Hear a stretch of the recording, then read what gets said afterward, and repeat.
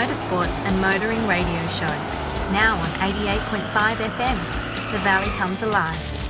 And podcasting across iTunes and talkandpower.com.au. All right, episode 146 of the Talk and Power podcast, and we've got some, not strangers. Royalty. That was the word. Yeah. Actually, Todd actually wrote down introducing people that need no introduction. Boom, boom. I'm here with David Smith and Denver Parker. Thanks for joining us, guys. No introduction. Yeah, thanks for having us, and big shout out to Adam at the Pod Filter. It's good to finally get on for the fourth time. I think what's Adam up to? 3 or he's up to 3, isn't he? Yeah, I need to catch up episodes? with him. I know you're listening, Adam, and I honestly need to catch up with you because I have a present for you. I know that present. I've seen the present. And I have had it. Awesome. Yeah, I have a present for you, Adam. So I'll catch I didn't up with you disclose soon. what it was either, by the way. Oh, and congratulations to joining the club of putting your car on its roof. Oh, Yes, yes. I think he's in the process of straightening it out as we speak. So yeah, that's correct. best wishes to Adam. Hey guys, look, I mean, there is a reason why we got you in for this podcast. Not only good blokes, we love having you around. I know, we love having you guys around. It's great to Yeah. have you here. But I know that you were an integral part, not the only integral part, but a pretty important part to beers. So for the uninitiated, beers, people are probably thinking, well, we're talking about liquor on the episode. But There is a lot of that at the end. Amongst other things. But for the uninitiated, just Spud gun, anyone? if you want to explain the beers, what that stands for and what it is. Well, we're not allowed to say 24 hour of lemons anymore. Sorry, did I say that out loud? You did. That's all right. Ian and You Camille are said going to the- get another letter. Yeah, you said the bit that you meant to think, not speak. Sorry. External voice. We have editing. So beers is budget extreme endurance racing. So, or as I know it, bunkie motorsport. Although they're probably not really bunkies anymore, really, are they, Denver? Well, they are, to a degree. I was going to bring that up later in the podcast, but is this because I watched a bit of it from your feed actually, your feed on. We'll talk about that a little bit later as well. But tell us, because it doesn't look like bunkie racing anymore. Well, Dave could probably answer it better, but it's more, because I'm just the competitive side of it, so Dave does all the organisation bit. But Not all of it. well, No, basically, Beers is run by Ian Jeffrey Motorsport. Yes. So Ian Jeffrey and Camille Hatch. Mm-hmm. And Keelan Park is the clerk of course. I got drafted in to give them some assistance in leading up to the Beers 24 hour because Ian was kind enough to see my job wanted post after Targa's got canned by those who shall not be named. Ian was kind enough to reach out and ask me if I wanted to lend a hand helping organise it, which I gratefully accepted. And I've got to be honest, I had an absolute ball. But so it is designed as really grassroots motorsport. Mm-hmm. So there is a alleged cap on the cost of the vehicle being under $2,000. I think it's actually $1,985 or something in the regs. But basically it's cheap car. And then on top of that, you're allowed to put safety equipment. So that purchase price doesn't include the cost of the roll cage, cost of the seats, harnesses, etc. Yep. Does have to have a proper cage, does have to have proper seat, harnesses. The drivers are fully kitted out as they should be in frontal head restraints and helmets and driving suits and the like. Yep. Because obviously the safety is pretty much paramount, but it is designed as grassroots motorsport. For those that want to go and have some fun in fairly affordable cars in a team of drivers. Is it safe to say a number of these cars are cars that have participated in that race we're not allowed to talk about? Because it looked like I did that. I went to that a few years ago, probably 2 years ago, and it looked like there was a bit of crossover there. yeah, absolutely. There's a lot of cars that were, obviously, because that series is no more, that were built for that purpose and then have obviously carried on into the new variant of it. So Yeah. So I'm just curious to know. I like the catch. One of the catch cries that I read. Champagne racing for beer money. Absolutely. It does look like that, doesn't it? It is pretty cheap. Once the car's established, obviously the last couple of years have jacked up the prices of cars and stuff like that. But we got lucky with ours. I mean, we bought our Mirage for $1,100. Bought the donor car that all the parts came out of for the motor conversion, stuff like that, for $600 at Pickles. So as long as if you do a lot of blatantly obvious stuff, you're going to get some penalties where they give you extra laps and things like that, where you've got to work off to catch up.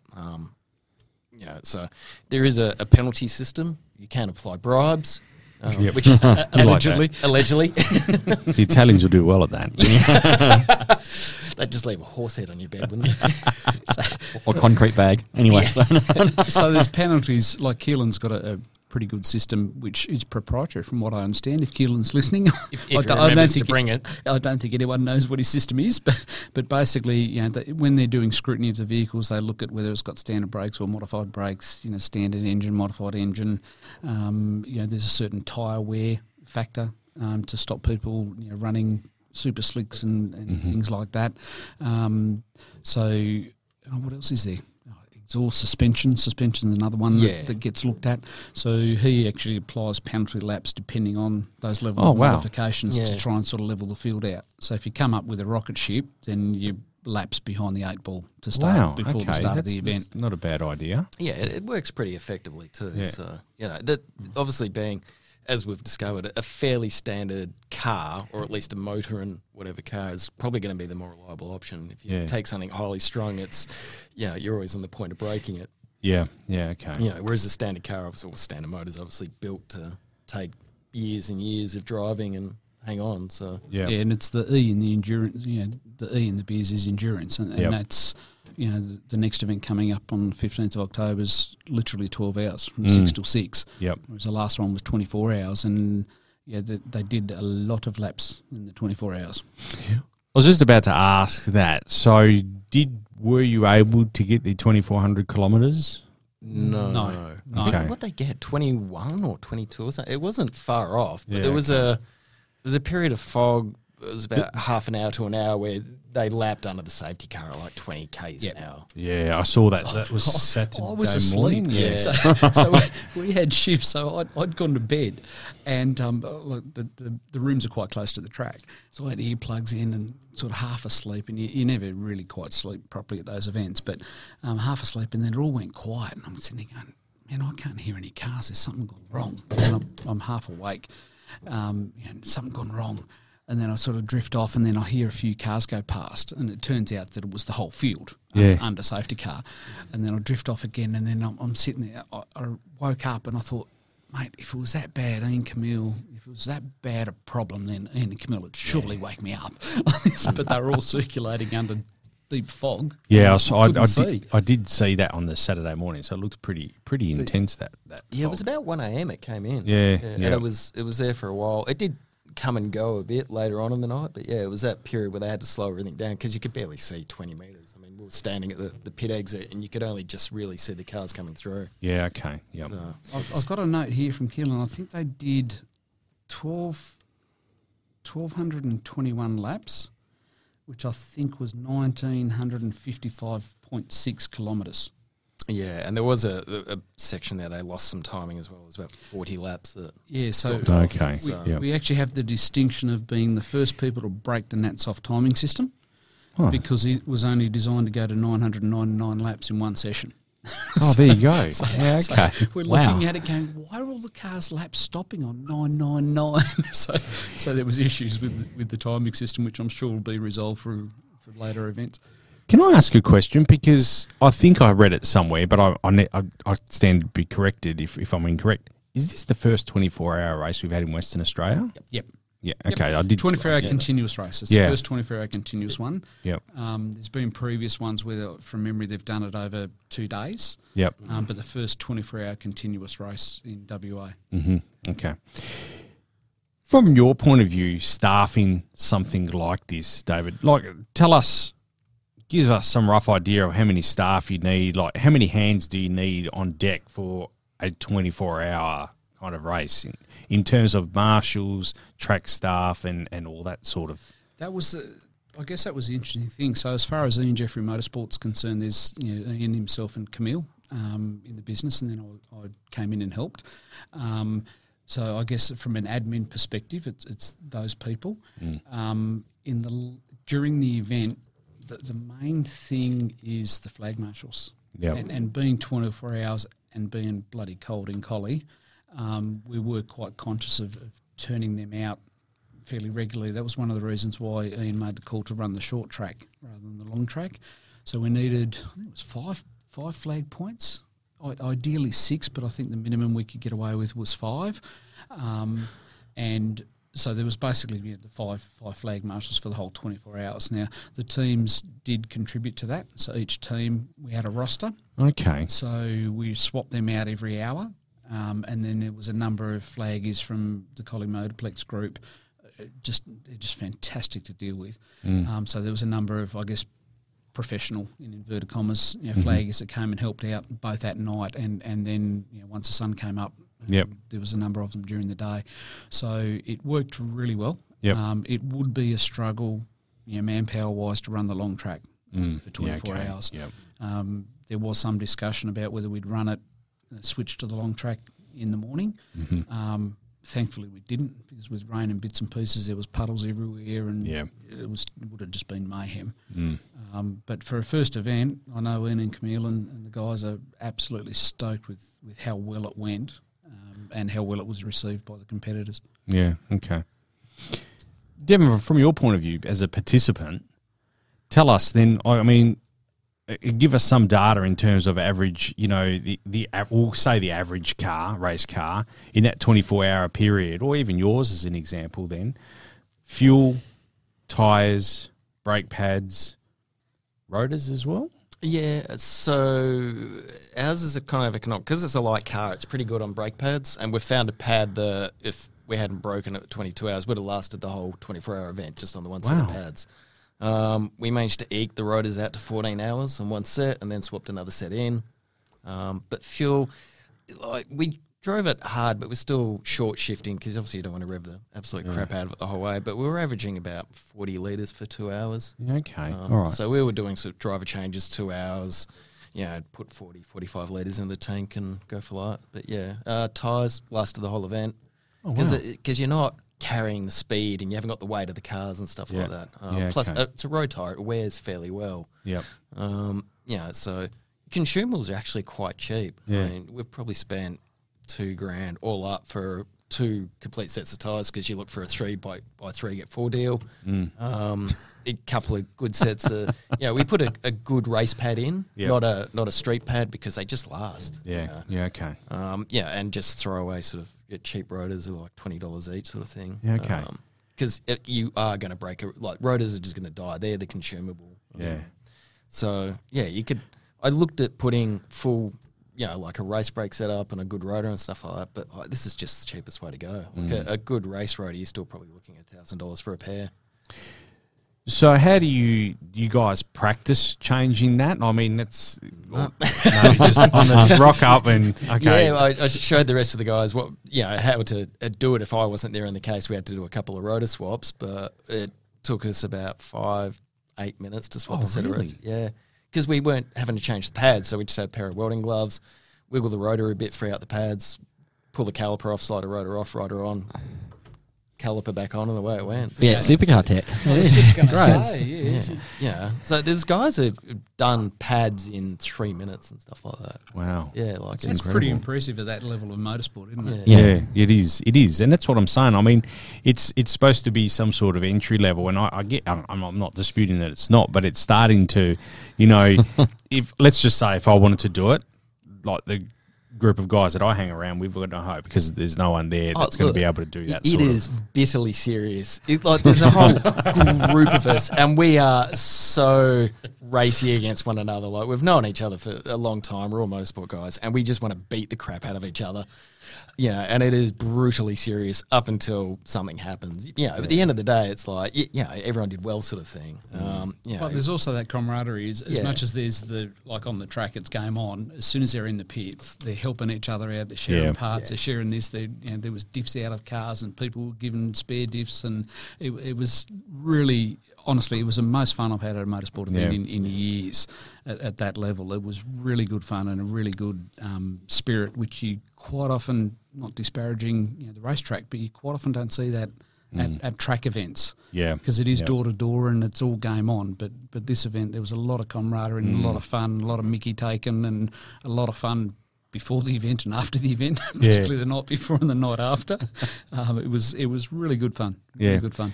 What about fuel as well? Do they still have that designated fuel area where you go off to down there and fuel up? Yeah, okay, that was the same. So the fueling, and I guess from a safety perspective, that's one area that the event is exposed to. So most other track events, you're not refueling the cars, or if you are, you're using dedicated fuel rigs, dry brake systems, etc. These guys are putting fuel into the tank with 20-litre drums. So there was a designated refuel area inside the burnout pad down at the Motorplex. We implemented a timed refuel this year, and that was to stop them rushing. So that they didn't have to rush the driver change, didn't have to rush the refueling. That'll actually be carried forward. Because of safety. It is the risk. And then there was a separate bulk fuel storage area, and all the fuel separated. There's obviously fire crew there the whole time. They were there the whole 24 hours. So that is, I guess, the one area of risk at this sort of event. And it levelled the playing field as well. So you weren't trying to jam the fuel in quickly. So you could actually see them. They were taking it easy, having a bit of a relax. So it actually worked quite well having that fuel area. They have the designated, there's just one person fueling and the driver, that's it? Three. Oh, so three. Three per car. Yeah. One on the fuel, one on extinguisher, and then... That's right. Yeah, that's right. And then a maximum of 5 in there. So because we removed the rush...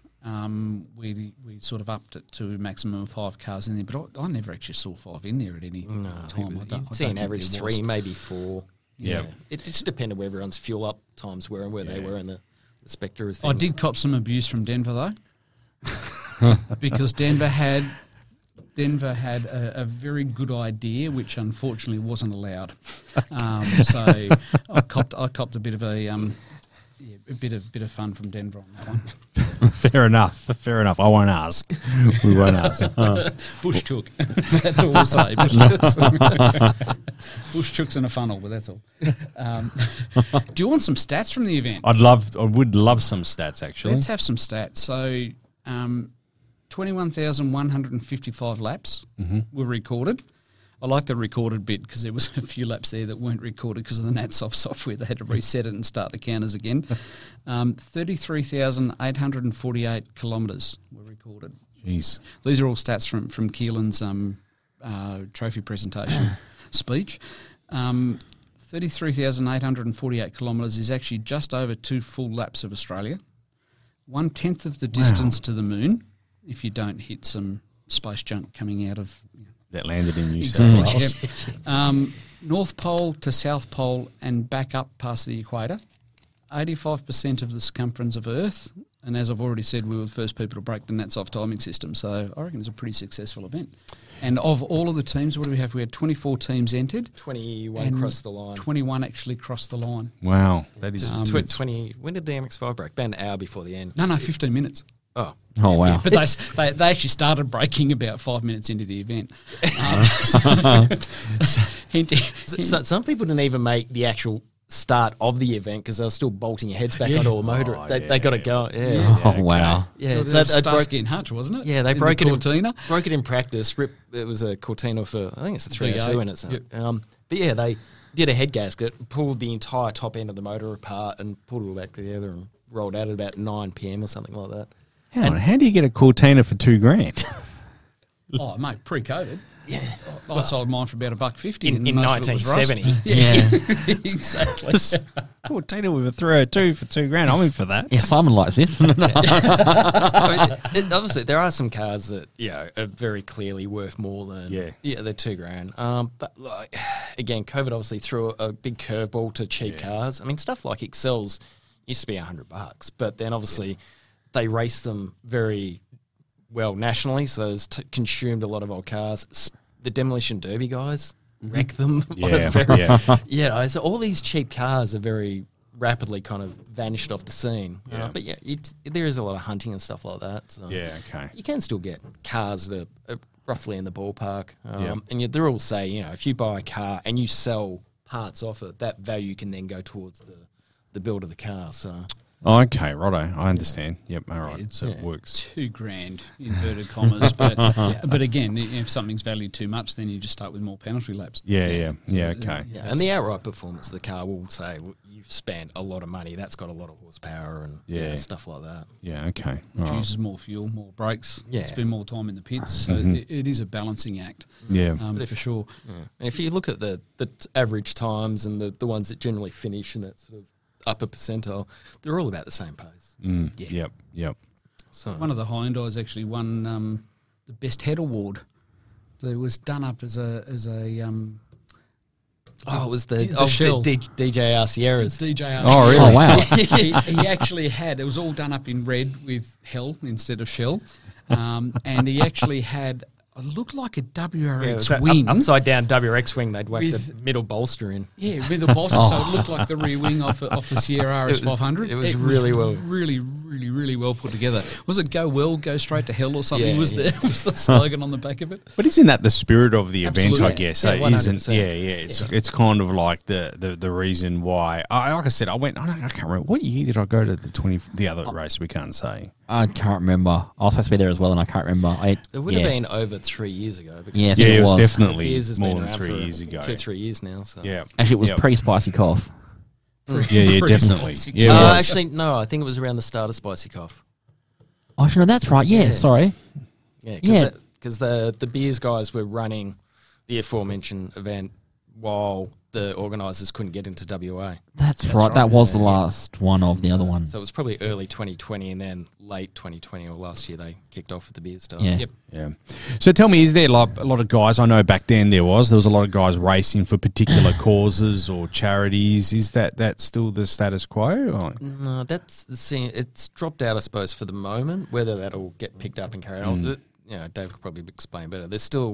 They've established the event very well. It's Yep. still in its infancy, I suppose.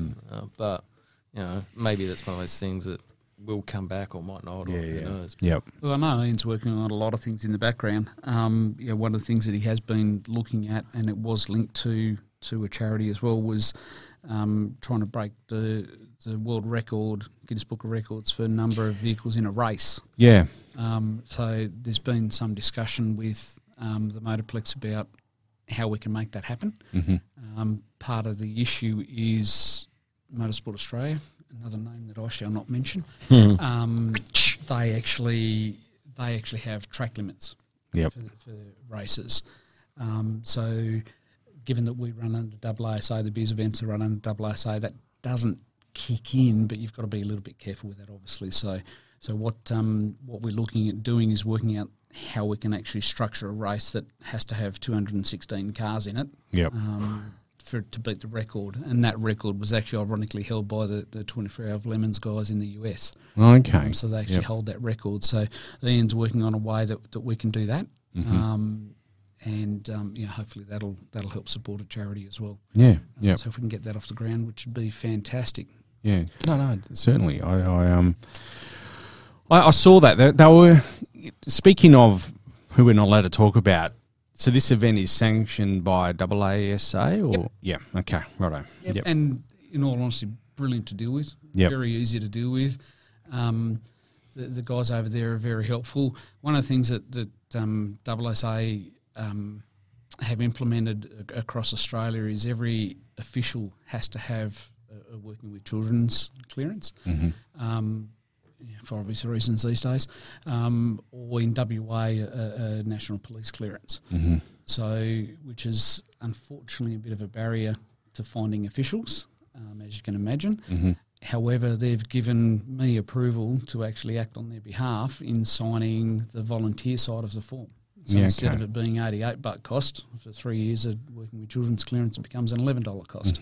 And they were very amenable to doing that. Yep. Really easy to deal with, and very open in dealing with this in relation to the Guinness Book of Records attempt as well. They're quite happy to entertain that, and just got to give them some sub-regs as to how we're going to do it, and they've given us a verbal okay. So let's hope we can do that and get another record here in WA apart from breaking that soft. So tell us, I'm thinking of entering. I'm not. I'm just saying, I'm talking out loud here for people that are listening. That might be no Falcons allowed, isn't that right, Denver? Unless it's AU. So tell us, how does one go about getting entered? I mean, you enter the event. You get a AASA day license, or you need what sort of? I guess what I'm asking here is someone like me that doesn't have any racing credentials. Yep. How do you go about entering this event? If I was able to. You can field it. You're the official. Wow. You're presuming I know the answer. That was a good handball. I was impressed. I've got some tips for the Scos Eagles as well. Yeah. Oh, he's just worried I'm going to ask Turn him. up or, Sorry. Denver's handballing it to me. He's just trying to keep me talking, so I'd ask him who was driving the car when it broke. Oh, you know that answer. Basically, yeah. So each competitor has to have either a AASA general speed license, or AASA events actually do accept the equivalent MA license. Okay. So a lot of competitors already have an MA speed license, particularly if they do rally sprints and the like, or stuff up at Wanneroo, speed events, etc. So you do have to hold one of those. Then it's pretty much pay your money and turn up with the right safety gear. Mm-hmm. So the smaller events require a minimum of 4 drivers. The 24-hour, we upped that to 5, and that was pretty much a fatigue management decision to try and sort of let people sleep.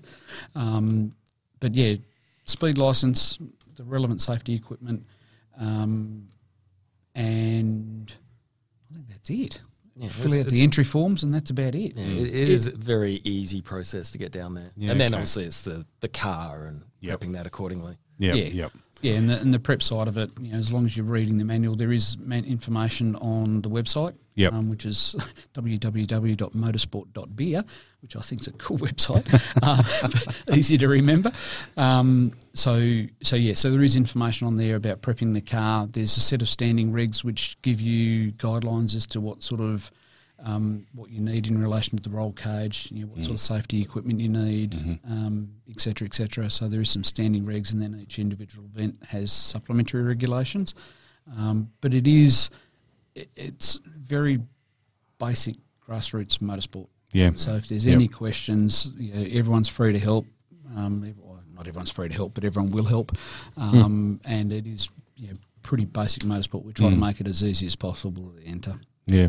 So scrutineering happens the day before, or a week before, or a month before? Week both, yeah. Week or down at the track. So if you've been before, obviously, you know the car's already passed at some point, your apparel's passed, so generally just sort of turn up on the day. Whereas, if you're a new competitor, you want to go that week before in case you have to address anything that's going to prevent you actually going out on the day. Yeah. It gives you that window of opportunity. So if you're at the track already, it's too late to fix something that's serious. Unless, like we presented our car for its first event down there, but actually, no, we did do it the week before. But, if you're confident enough in the prep of your car, if you've got, previous race car prep and stuff like that, you know what's going to be good and what's going to be bad. So it does make it a lot easier. You able to tell us who won? Like, give us some results?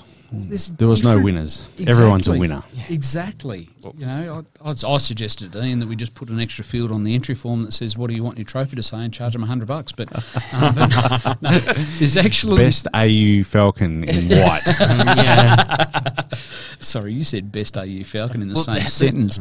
So the good thing about the event, I suppose, from a lot of perspectives, is the most number of laps don't really count. That is considered the lower end of the awards. Yeah, okay. Leading up to the spirit of the event being the one that everyone wants to get. What do they call it? The meat tray. Meat tray, yeah. So like, Was it really a meat tray? No, but that would be good for the barbecue afterwards. Pretty cool, wouldn't it? I know someone we can ask for that. I know 2 people we can ask for a meat tray, actually. Yeah. So can I tell you, best trophies I've ever seen in my life. Yeah, They were sensational. Luke Marsland, some of you be familiar with Lukey from the HSV club. Unbelievable. Every trophy was unique and made out of engine bits. Yeah, okay. So, and every trophy moved. So there was some element of movement in the trophy. One was made out of valves and, like, honestly, best trophies ever. I think we've got photos. If we haven't got photos on the website, I'll put some up. But so there's 5 awards, and as Denver said, only one of them actually relates to laps, which was a shooters award, and that went to Egotech with 1,221 laps. 76, I think they had on their recording. Oh, did they? Yeah, they had the little lap counter in the car. So how long? Sorry, 12.76, I think they got. Mate, they would have got pretty bloody close to cracking the 2,000, wouldn't they? Yeah. Then best head, which from memory was the best presented car, went to Gassett, Team Gassett in the Honda Excel. The Dregs Award went to Starsky and Hutch, and that was purely because I don't think they spent a lot of time on the actual track. So, and I think they were a mixed team. Anyway, yeah.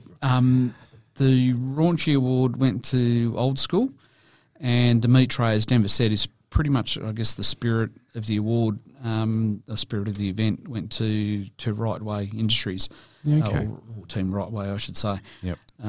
So, and they were just fantastic. Just they kept at it. I think they had car issues as well, didn't they? And they were throwing diffs at it, and they put an engine in it on literally the week before, and like all sorts of stuff. and they also helped us with supplying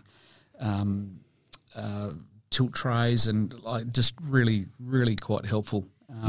So no real outright winner, which again is sort of in the spirit of it. So 5 different awards to very different cars. Yep. Tell me, Denver, when you're on the track, how much spirited driving is there? Like, it is flat out.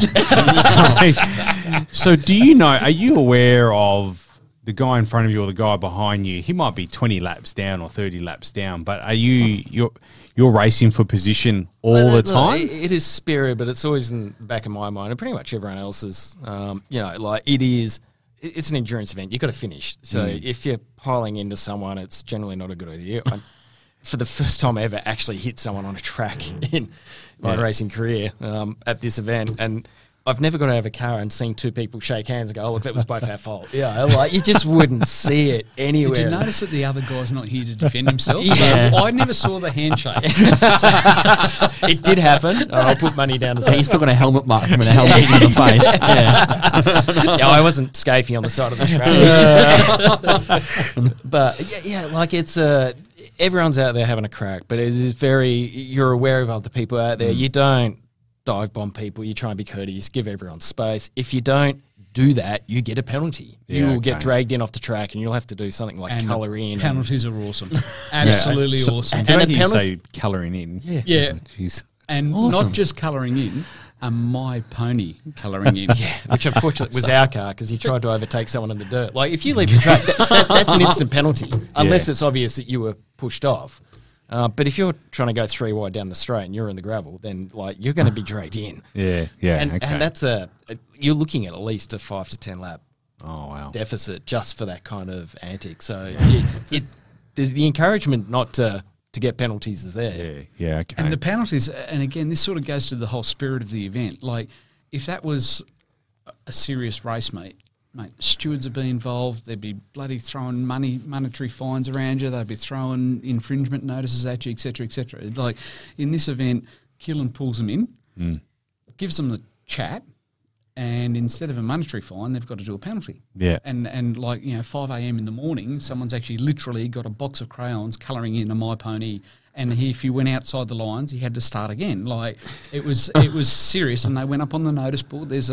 Actually, no one sat in the naughty corner, did they? There was, like, Camille had set up a naughty corner with a dunce hat, like, for them sitting inside. So the car is off the track for this duration? Yes. Car gets pulled in. That's what I mean. Yeah, it's not someone else from the team. It's like the person in the car serves and the if penalty. it's bad enough, the whole team do. Yeah, okay. So we went from colouring in test, and obviously it's limited that you can do it at night and sort of keep it safe. But once the sun come up, the dummy grid on at Collie became a beep test Yeah. for all 5 crew. And given that there's I think about 15 places for dummy grid cars, they were shattered by the end of it. If I'd have done it, mate, you would have had the heart paddles out in the oxygen. But all 5 crew members are doing the beep test. But the best one, killer, this is just sensational. They came in and they had to. He gave them, I think, 6 bowls, plastic bowls, and a box of Fruit Loops, and they had to sort them by colour. So, and that was because of multiple infringements. Like they'd spun heaps, they'd been off the track. Like it was multiple infringements, and they must have been there for 10 minutes, 15 minutes at least, actually sorting these, throwing them over the shoulder, eating them. The kids were eating them, but the whole family were watching. So it wasn't just the 5 guys in the car. Like their wives and partners and kids were just cracking up, filming the whole thing. It was just honestly the best penalty system ever. Yep. Someone had to fix the Motorplex pace car, because someone who may or may not manage the Motorplex clouded a pole with it and popped the headlight and bumper out. So another team had to actually come, and their job was to try and fix it. So they've got zip ties out and they've got the screws out and undoing the bumper and putting it all back together. And then another team, safety car had almost run out of fuel. So another team was penalised by putting 20 litres of their fuel into the safety car. So all the penalties were just fun and held in. Yeah. The serious element was they got a bollocking. Yep. But then the penalty, instead of giving a monetary fine that just pisses everyone off, the fun element of it really, really goes some way to keeping the spirit of the event. Yeah, yeah. Denver, tell us a bit about. I watched. Todd sent it to me, but you had a bit of an onboard live video stream on Twitch. That was awesome. Was that the whole 24 hours? Or It would have been, except I tried it. The last Beers event had a couple of technical issues where we'd start the car and it'd drop the GoPro out and stuff like that. So I created a couple of workarounds on that.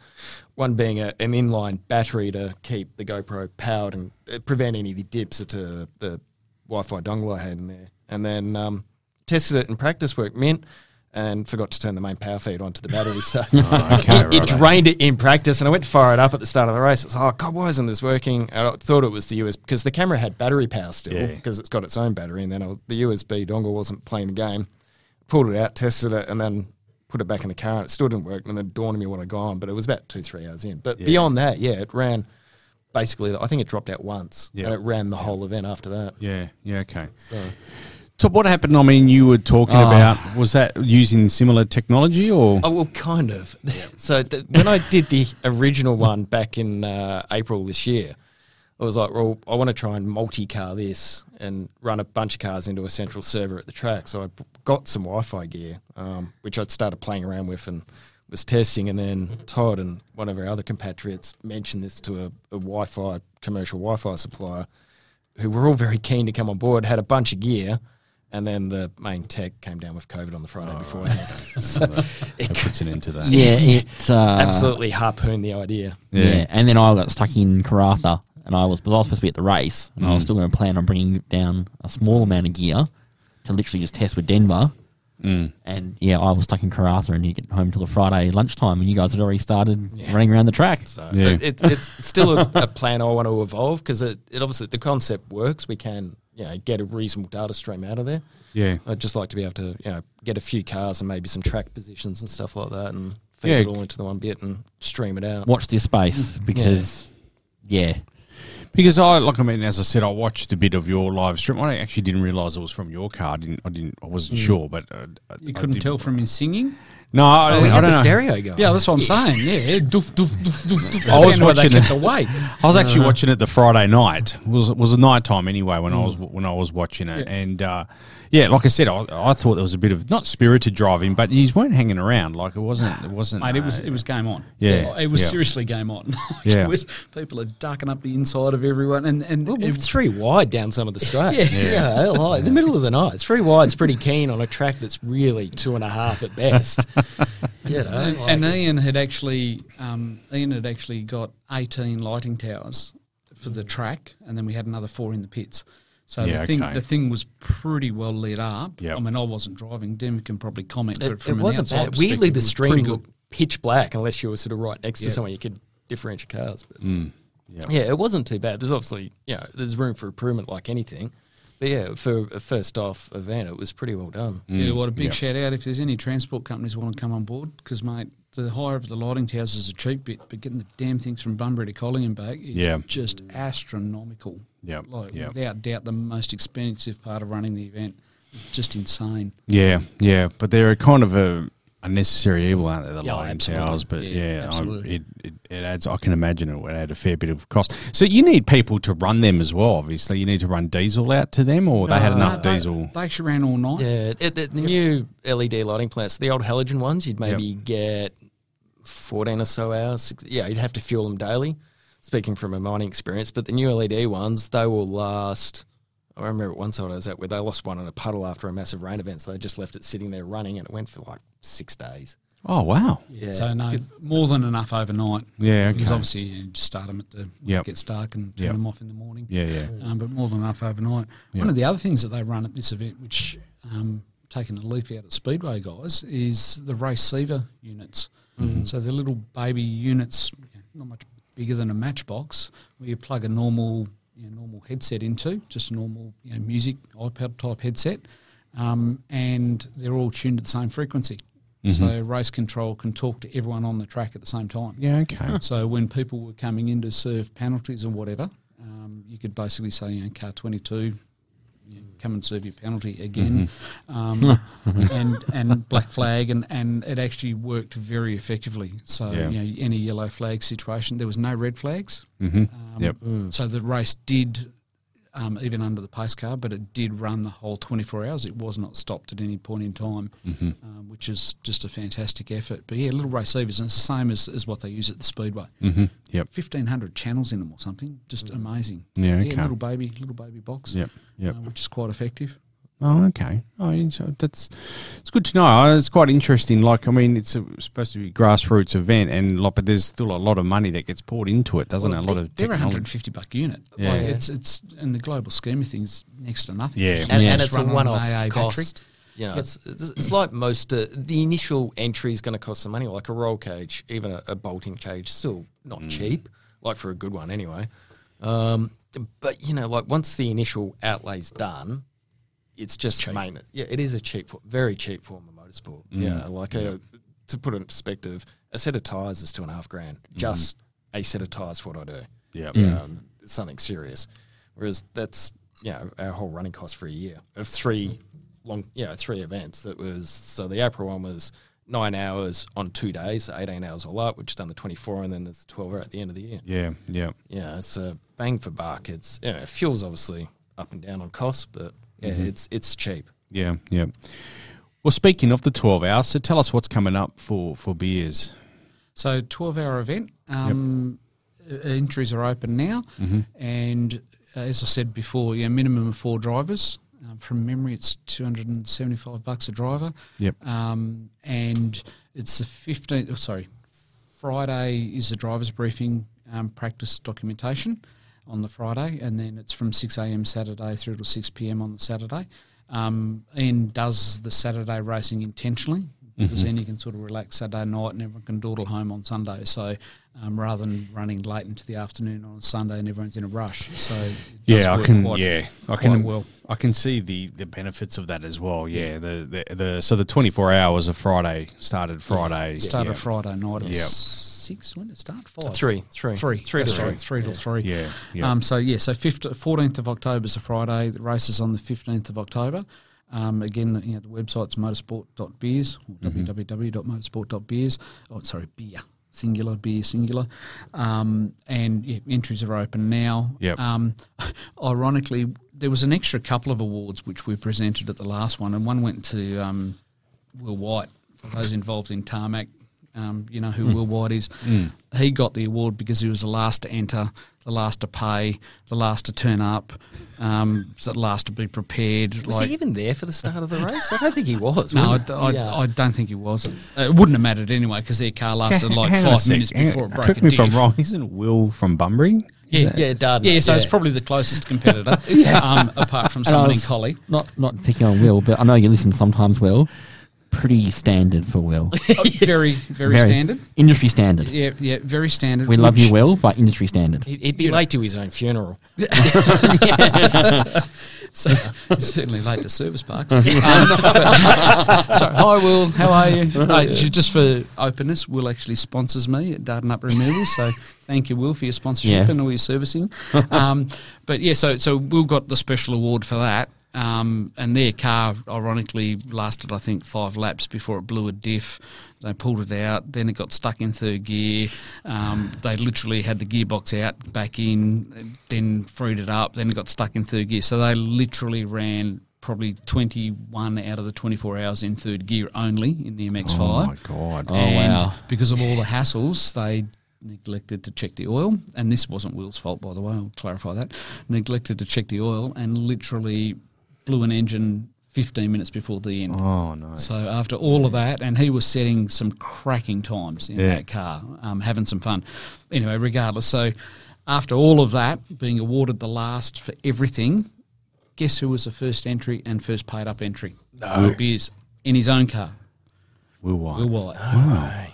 Oh, jeez. So I did send him a message, which was just hashtag is the real Will White, which those who know will understand what that's about. But yeah, no, dead set. He's got his own car. He's bought a Lancer. They've got a cage for it. Him, Bill Staggle. That would have been his wife that put that in. I'll put money on it. So, yeah, We know the truth, Jazz. So there's some Targa people that have bought their own beers car that are coming out to have some fun at Bunky Level Motorsport, which is fantastic. Correct me if I'm wrong, did I actually, on your feed, did I see a Nissan Pintara? Or was I? Yeah. Where Where did you get one of those from? It's been a long-term entry. It is not a slouch either. It's a quick car. There's some interesting contraptions that are out there. KA or CA or... I think it's the KA still. Oh, wow. Well, you guys are car nerds. Yeah. I just saw it on the Yeah. video feed, and I was like, "Hang on, is that?" And I actually, I think I messaged Yeah, you you. did. I said, "Was that a Pintara I just saw?" Not the There's most some unique interesting car. conversions. I mean, there's obviously an S13 that's got an RD28 diesel motor in it. That has been running for the whole time. I think that it had an RB20 in it, and it blew up. And they went, "Oh, we've got this sitting here. Let's jam that in. It uses the same mounts." And that thing, soots around the track as it goes. And did the most awesome burnout, leaving the burnout pad after a refuel just before the end of the event too. What else is there? Yeah, like obviously we've put a FTO motor on a Mirage. Yeah. There's all sorts of weird Honda conversions. CRX, there's BA Falcons, there's VT Commodores. The Falcon was one of the Falcons was a submarine at some stage. Oh, Was that thing's a weapon. Yeah. So it's, what do they call it? It's taxi. Oh, fake taxi. Fake taxi. Fake taxi. So I think it's got like an EMU export can on the back of it. It's what it's meant to look like. But it's got an LPG gas motor in it. Yeah. But it was a ute, and they've grafted an IRS back end into the rails. Yeah, okay. Welded it in there. It's actually an incredibly nimble little car. So they've gone and put the saloon car sort of suspension package into it, and off it goes. So there's a bunch of ex-saloon cars and stuff like that. Yep. There's an old EA there that's put a barra in it, stuff like that. So, Yeah, I've seen that. And there's the Mini. yeah. Every event's got to have a Mini. Yep. So there's the old classic Mini of Mr. Hasbeen, which I thought was quite an appropriate team name as well. A bit of everything. And I'm looking forward to the October event because we can have 34 entrants instead of the 20. Oh, that's up to 34, is it? Yeah. So we're doing long track, so we're up to 34 on that one. Okay, So all right. looking forward to the variety of cars. Yep. But there's certainly a lot of talk about it. I wouldn't hang around getting your entry in, that's for sure.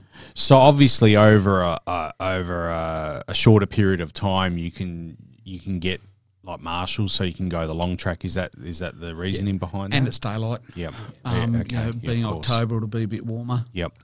So that's the thinking behind it. Yeah, okay. I don't think they've had issues with getting marshals for the for flaggers in particular for the long track events. Yeah. Yep. The Motorplex are really good to deal with. Like Anna and the team down there are absolutely fantastic and really supportive of what we do. Yeah. You know what I like about this event? It brings a little town like Collie alive as well. I'm sure were a lot of people from town coming in and watching part of the race, or I think there was a fair few in there, but the township itself, like a lot of the hotels, if you say you'll stay, down there for an event at the track, you get a bit of a discount and stuff like that. Okay. So there's a lot of the local support just from the township to encourage people to come and stay and do things down there. So. The restaurant at the Federal was chock-a-block on Thursday night. Let me give you a tip. Yeah, Most I can of imagine. them will be as competitors. Yeah. There was. I think the town's very welcoming of events as well on the whole. So you told us a bit about what's next for beers. How about yourselves? What's? I mean, we'll start with you, David. What's on the horizon for yourself? Fully 6 skids in the gravel, bro. Yeah, I've been seeing that. Oh, mate, it's insane. We had an event. It was last weekend, wasn't it? Yeah, it was. Yeah, it was. Yeah. Last weekend. Yep. Now live. It was down at Grimwade, so the Southwest Touring Car Club ran the Grimwade Stages Rally. I think there was 55 entrants, and I think there was 19 that finished. No real, a couple of cars were been good, but no real damage. But it was just the rain and mud. People were slipping off left, right, and centre. I've never driven in conditions like it. It was insane. You came second. Did I read right? In 2-wheel drive. Yeah. Yeah. Got to clarify that bit just in case the 4-wheel drive guys get a bit upset. But yeah, no, mate, I call it the Stephen Bradbury Award because honestly, there was people dropping out left, right, and centre. Yeah. Like I think one stage we went through stage 3 or 4. I think there was 6 cars off in there. But again, all stuck in mud. Like it was just insane. I've never driven anything like it. But having said that, I had the most fun. Like it was a ball. We were, and you would have seen some of the in-car footage on Stalker Book, but we were having an absolute blast. We were laughing everywhere because I don't drive fast enough to get into trouble. Yep. So we were having a ball. Team S&G Motorsport were having literally living up to the name with lots of shits and giggles. But yeah, we had an absolute ball. Fair play to Ben Ceci and Damon. I think has Ben been on the show before? No, actually. You ought to get him on the show, mate. I should. I have known Ben for a long time. I should actually reach out to him and go, hey. And Damon, like, Yeah. mate, how fast they went in those conditions, just insane. Yeah. And Julian Wright in a little Datto 1200 that's got a 2-litre Nissan engine in it. Yep. He was doing it on Roadbook, and he hosed us on the first stage, without notes. Just insane. But yeah, lots of mud, lots of water, lots of fun, lots of laughter, and managed to bring it home pretty straight. Yeah. So it's a bit of back to bit of motorsport for yourself, competing, because I know you always had a bit of, you competed and then you haven't competed recently, but you're getting back to competing more? I used to do motor cars and stuff back in the day, but I've had a gravel car for a couple of seasons now, and I enjoy gravel. I like I guess I like the car moving around. I get bored on the track. Roundy it just bores me. No offence to anyone that does it, but it just bores me. Yeah. The difference between track and gravel is that I know I'm going to crash for 150 metres because I'm sideways the whole way going, oh my God, I might make that corner. And then, I didn't. Whereas on tarmac, you've got all the grip in the world until you've got none, and that change is instant. So I enjoy the gravel side of it. I enjoy competing. My co-driver, Roger Pedersen, has got years of international experience. He used to co-drive with Isuzu in the trucks, the international trucks, and Dakar and things like that. So he's got a wealth of experience at that level in ARC. So he's probably he's brought a lot to the team this year, and he's got a great sense of humour, but also that skill set in writing notes. So I'm really looking forward to the next event, which is 3 weeks down in Carry, middle of 21st, I think, of August. Yep. So looking forward to that. Hopefully the car's back together. Cheers out to you, Brett Wilco. Sort out my suspension, will you? Cheers. Thanks. The car will be back together because we didn't really do too much damage to it. Yep. But yeah, so that's, I guess, on the motorsport side of things. Oh, it's good. Getting to compete instead of organise, which is good. It is. Yourself, Denver? What do you... Well, obviously the beer stuff, obviously that kind of came along. I mean, last time we sort of really spoke at length, obviously the Skyline was getting parked and I was meant to go overseas, and then someone undercooked dinner and here we are. Yeah, they undercooked it all right, didn't they? So Space aids. It was kind of funny. I kind of had basically sort of a year out of motorsport, which I didn't realise at the time, but it probably been sort of 20-odd years I'd been doing something, once a month or every couple of months with motorsport. So it was kind of a good little hiatus. And then, obviously the plan was always to go do a tarmac car for rallying. The car market went a bit nuts, so my original plan went out the window. And I recently bought, a few months ago now, bought a rolling shell to make into a tarmac rally car. And TX3? No. Already have one of those. I bought the car, and then obviously what's happened Australia-wide with the pause on that is kind of put all that on a bit of a stop at the moment. So... Yeah, look, it's a wait and see game with that, really. I mean, if the plan I have for that is still tenable, I'll go with that and then build that car up. But otherwise, I'll pull the Skyline back out, which I'm going to do. A couple of events this year because it's just sitting there. It's basically it needs a couple of things sorted out, which I've already made a start on, and then go do the Malaga Sprint, and there's the time attack thing and a few bits and pieces I want to do just to, just for a bit of fun, really. So you're doing the Malaga Sprint? Yep, and then there's another one, the Joondalup Festival of Motoring they're doing, which will be the lap around Joondalup, so I've popped an entry in for that. And then, the Infinite Time Attack up at Wanneroo. See if I can go faster again than the 58.8 I got out of it up there. Yep. So, Are you doing the Ellenbrook one as well? Or? No, I'm away, unfortunately. Okay, right. Yeah. Yep. So you're away. Yeah. For that. Yeah. You're back for the Sunday. Oh, the Malaga one's a week later, isn't it? So, fortunately, work gets in the way of things still. So I took a bunch of time off ready to go race at beers. So, so work has to come back in. But that's kind of where I've been sitting at the minute. And then we'll just keep plugging away on the beers car. I reckon a shout out to Ross and Jan at Targa West as well for, given that MA have paused everything, for them to actually get that event back up and running to the extent that they have, and all the different elements, and sort of rejigging Targa West to effectively still being, Friday, Saturday and Sunday. Mate, fair play to them. I reckon they've done a bloody good job with that. Yeah, certainly have. And I mean, I spoke with Todd about this, I don't know, when was it? Probably 2 months ago. But it was not looking good, really, 2.5, 3 months ago. But to pull that off and to tweak it, as you said, to still bring an event to Ellenbrook, to Malaga, to Langley Park as well. Kudos to them, really. Yeah, and I think the Ellenbrook one will be sensational, given that it will be during the day rather than in the evening. I think that'll actually go ballistic. Yeah, and then obviously to keep the Langley Park happening, so that it's a sprint in the morning and then the rally sprint in the afternoon with everything on the Langley Park display plus. Shannon's Classics on the park, etc. I reckon will be good. So the City of Perth are happy. In fact, a shout out to all of their sponsors. Yeah, because all of them have kept on board and sort of going, I guess, with them on the journey through this pause. Yeah, I mean, it's important that I'm really happy to hear that as well. That like the City of Perth, obviously the Ellenbrook Community Collective as well have still bought in on the Midland event. Toyota. Yeah, but the Shannon's in particular, particularly on the events on Sunday, like all of those guys, Healthway, obviously. Yeah. So all of those guys have all banded together and still thrown their support behind Ross and Jan and Targa West, which is sensational to see. Yeah. So from the outside, from the person looking from the outside, they won't really notice a hell of a lot. Different. No. Yeah, I mean, a lot of the stages have disappeared, obviously. But they'll probably see some faster cars because obviously it's going to be open to some of the more mental things that aren't Targa compliant, which particularly up at Ellenbrook. Which would be a good little spectacle. Yeah. But it will still be the same sort of noises and feel, and it'll just be obviously it's not the full event. Yeah.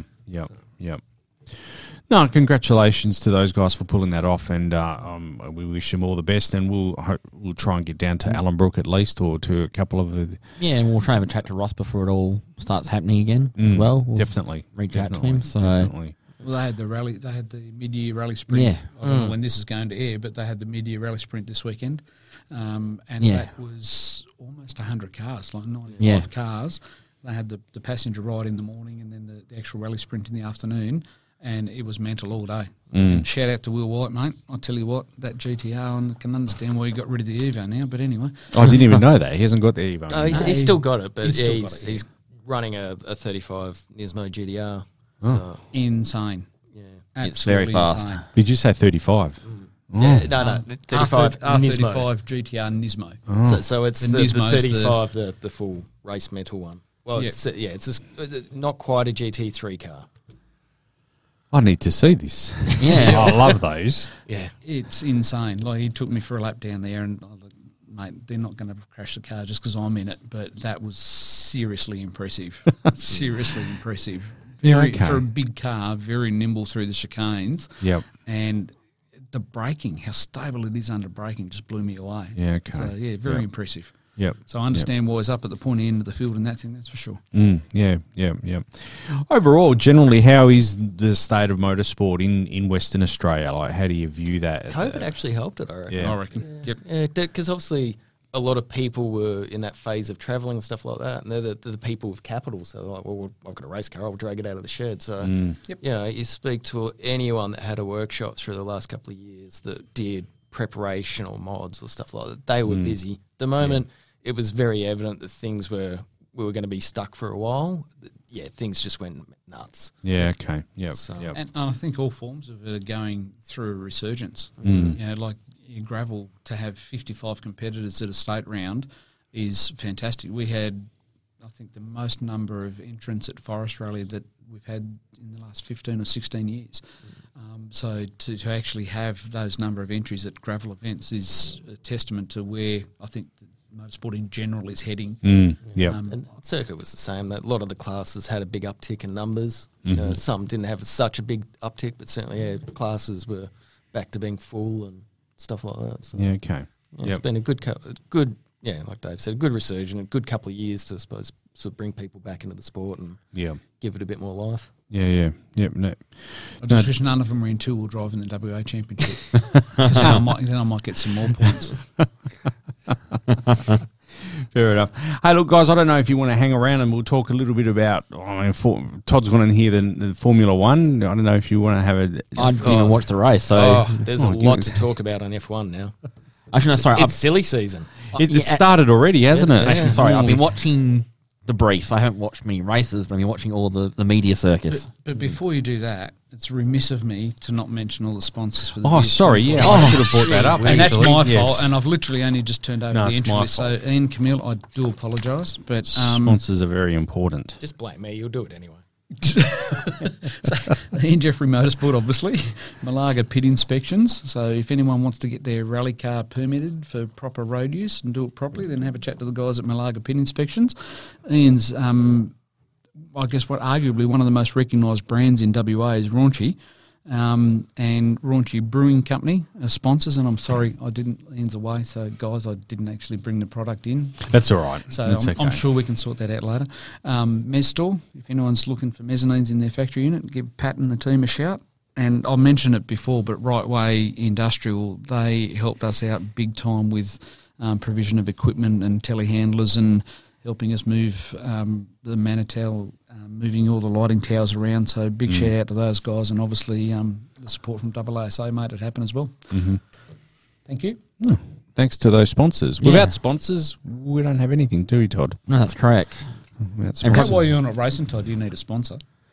Yeah, and just I'm crap at probably running a car. Let's be honest. Like last time I ran a car, I hit a barrier, so that was a year and a half But ago. it did leap out. Yeah, Yeah, I know they're vicious, those things. and I just don't have time. Poor me. I know Poor excuse. the violin's playing in the background. Yeah, Or is that the rehearsal studio next door? I don't know. It's either. But bit of both. yeah, no, I just. But this beers, I'm actually thinking I might have a chat to someone. If someone out there wants to run another team, let me know. I may have a car for it, and I can. Yeah, I can line a few things You up. don't have a car that's worth $2,000. Everything's times. Put another zero on No, your, I've got your something line. else just tucked away. Oh, okay. All right. Listen, micro. You know me, I've got stuff all over the place. That's the problem. Okay. I just had to move house, and I had to reconcile all my cars, and I'm like, uh-oh. Please tell me it's a Proton Satira. No. No, it might be a Starlet. I mean, no, what? Sorry. It might be a what? I missed what you Toyota said. Starlet. Oh, okay. Yeah. Fair enough. That falls into that category, I would have thought. Yeah. What crap. Oh, mate, to see how fast the damn things were going down at the Motorplex on the weekend. How much horsepower's that one got? Oh, too much. Yeah. I know there's no such thing as too much, but I tell you what, it's There getting is in up that there. car. Oh, mate, When it's blowing the front insane. tyres off and going the wrong direction, yeah. Rear tyres. Oh, wow, okay. Yeah, no, it's one of the older ones. Was it? Oh, the KP71s. 61 or something? Yeah. Don't know, bloody fast one. Yeah, it's good. sequential box rear-wheel drive. It is. It's a quick little car. Is that the red one? Yeah, Cherries. Yeah. Okay. If when they were building that, I walked in and I saw it. I went, if that thing lets go on the track, it's just going to pirouette about 20 times around it because it is such a short wheelbase. Yeah. It'll just go. That's probably the challenge with beers as well, is getting in a car, entering a car that's obviously that's like, has a bit of appeal, some sort of cred, but also cheap enough to run and reasonably competitive as and well. handle fairly well. Yeah, the handling's the big thing. Outright power is great, but it's pointless. Colley's kind of one of the great equaliser tracks. Certainly, racing in street cars, between my car and the under 2 litre cars, there was only 2 seconds a lap. Yeah. Whereas Wanneroo, it's 7+. Oh, wow. Colley's not a power track in the long circuit configuration. It's a flow track. If you haven't got the right flow, you're just going to drop time. And short track, again, it eliminates the power factor out of it. Yeah. So, like outright power doesn't really make that much of a difference. And you look at the cars that are generally towards the pointy end. The guys in Egotech, obviously, was it a VS, I think, or VR? Have a Commodore LS configuration. Like, they didn't beat the absolute hell out of it. They just drove it consistently all the weekend through. A lot of the other cars, like generally front-wheel drive around the 2 litre mark, reasonable power, lightweight. There's a couple of Hondas coming down playing the game. If you can keep the tyres under control and get a good alignment into it and make it nice to drive, because a car that's a pain to drive for a long period of time is obviously going to suck. If it's a pleasure to drive, you get a flow going and it's just carry the speed with it. So, and I know why his tyres wore so well.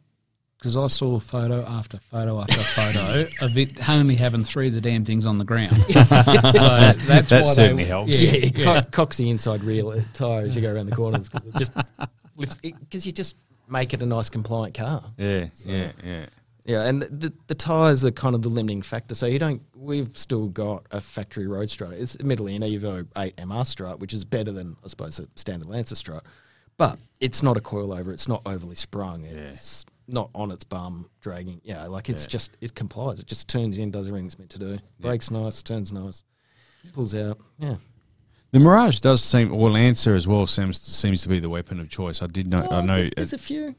Yeah. Like I said, front wheel drive, something generally Japanese, even the Excels and stuff like that, Yeah. Korean stuff. As long as it's reliable, Yeah. that's the key. It's all about the number of laps. Mm. If you can keep plugging lap after lap without having to fix it, change pads, swap tires, stuff like that. That's the key. As long as you keep the thing maintained and top up the oil on the way through.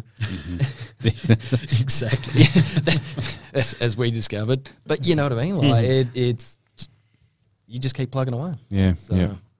Speaking of oil, so the MX-5 doesn't have an oil light, or It did when it ran Well, I out. think, doesn't the light come on when it's too late? yeah. So Yeah. sort of, But even through the corners, maybe it might have just like a little bit of a shadow there, like a it's- little dimming. We suffered a similar fate. I caught it before it threw a rod out of the motor, but we'd been using a bit of oil through the whole event, and we were topping out every stop. Then when we stopped at 5 a.m, swapped the brake rotors, topped the oil off, and then every single one of us forgot after the fact to check the oil. And then I hopped in for the last stint at about 12:30 to carry it through to the end, and 20 minutes in, I pulled out of a corner and went, this thing just lost a bunch of power, and I looked at the gauges, because you don't, unless you're looking, I mean, you can run a bearing in a matter of minutes sort of thing. So, it was where I was concentrating what was going on, and I just didn't look at the gauges, didn't see if we drove it over put some oil in it and then sent it out for the last lap, so it qualified as a finisher. But, like everyone forgetting, I forgot, everyone else forgot. and that's the same that happened and just literally didn't check the oil. Yeah. Simple, but Yeah, and it's always the little things that'll catch you out. Obviously, there's big stuff that breaks, but for something like that, like up until then, the car was flawless. Yeah. So Yeah. And I've never been to a post-event presentation where everyone was still grinning. Like they hadn't had sleep, but they just had I got a couple ball. hours. Yeah, everyone just had a ball. It was, great event to be part of. Speaking of that, then, do you have to present some sort of driver management plan to the officials to say, like, Did you come from an OS&H world? no, I'm just Mate, asking. when I come reincarnated, I'm coming back as two things: OH and S expert, or traffic management. Oh, you're going to be the popular. only two bastards that actually make money in this world and make life hell for everyone else. But no. But in all seriousness, that is one of the reasons why we actually went to or made the call to actually go to 5 drivers. Yeah. Because if you've at any one time, I don't know how you managed it, Denver, but I would imagine there'd be 3 people awake and potentially only 1 or 2 maybe trying to get some Z's. Yeah, pretty much through the whole event. That's kind of how it panned out. You know, there was obviously a period where because we had one of our mates who was just acting as a service crew, so we were able to send 3 of the guys away because we had a team of 5. So yeah, we had a mate who was servicing, and yeah, you send 3 of the guys away. 1 was in the car, and then 1 had hang back who was getting in next sort of deal. But we were doing 2-hour stints just because it worked out nice with the fueling, so that we could run up to 3 hours if we wanted on the fuel tank that's in it. But 2 hours is just a nice number. Yeah, it worked out neat. So yeah, you do your 2 hours. I was saying, if the car's nice to drive, 2 hours isn't that much of a stretch. Yeah. Especially when they've got a radio playing the tune. Yeah, and obviously you're very alert when you're out there. So yeah, fatigue's definitely manageable. But yeah, other teams do like an hour and a half. Or it depend on the guys that I was chatting to them. So they would do 3-hour fuel ups, but they were swapping drivers every hour and a half. Yeah, okay. Yep. Because a driver swap was only a minute or so on the pits. They drive in, quickly swap, send the car out, whereas the fuel up would take, obviously, the 8 minutes. Yep. So that was a greater loss, whereas, yeah, we do the 2 hours just because it worked on the fuel efficiency. Yeah, But, yeah, every team had their own little sort of pattern of how they do it and how long they'd run for. And yeah, okay. Yeah.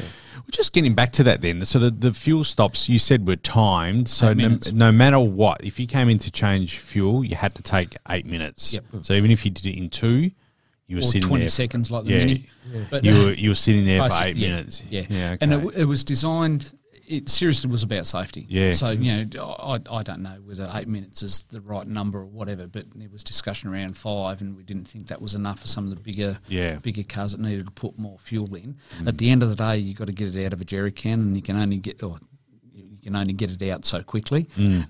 So if it basically removed the refueling as being, I guess it was an equaliser. And yes. It was a safety equaliser. Yeah. And that's why that decision was made and that's why the decision has been made to carry that on. There may be some discussion around 8 minutes after the next event. I've no idea. I'll leave that up to Ian to sort out or Ian Keelan. Okay. But I think from a safety perspective, it just makes sense.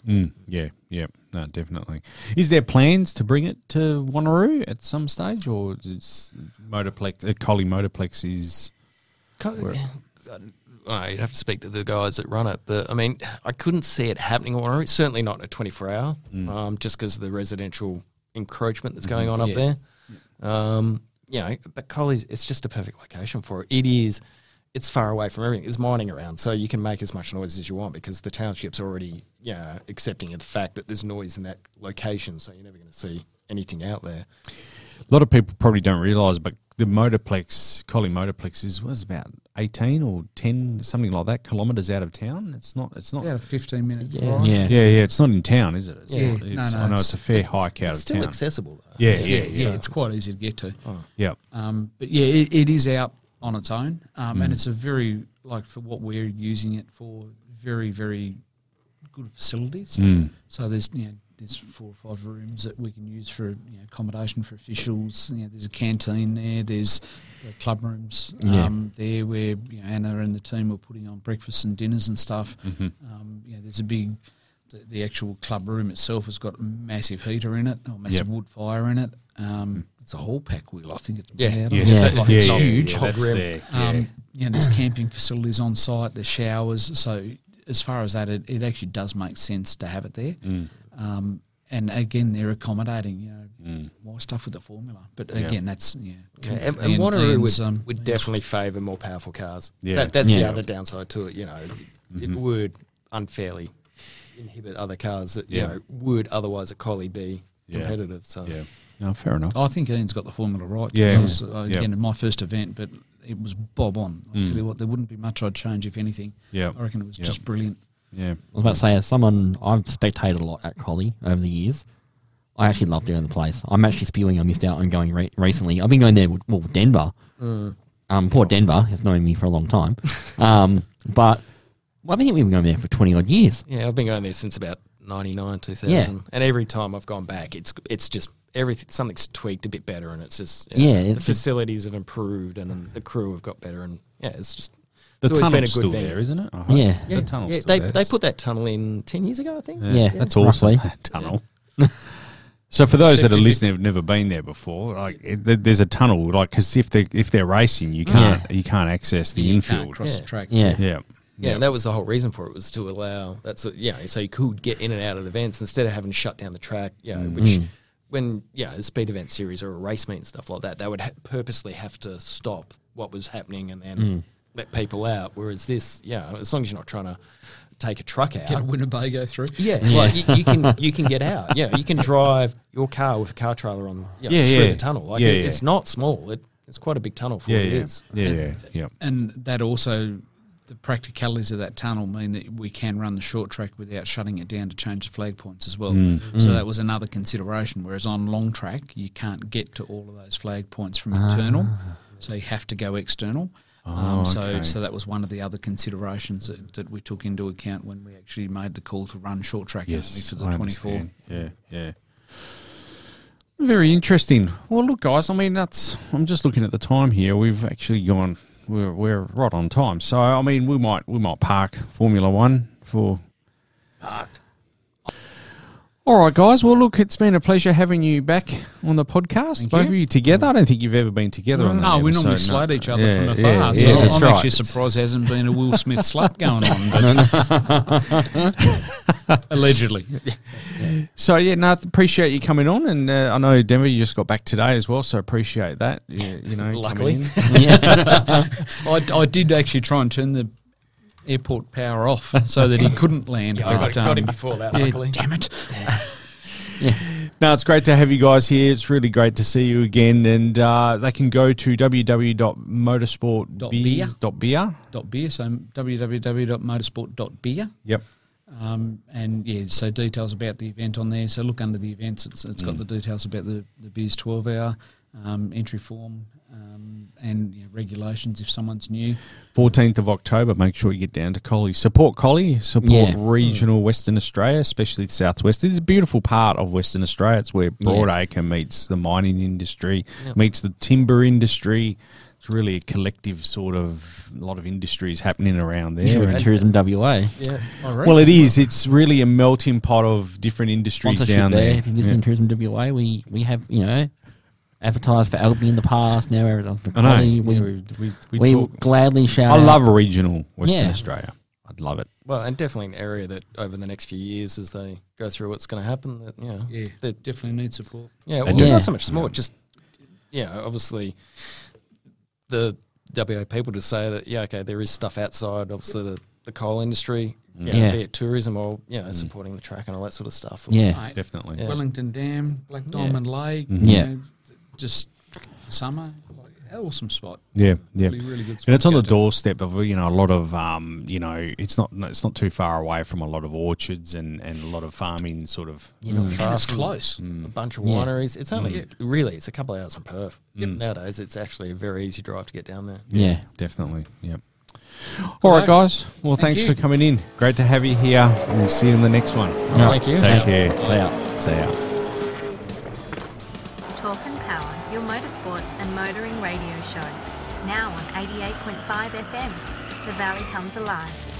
And podcasting across iTunes and talkandpower.com.au.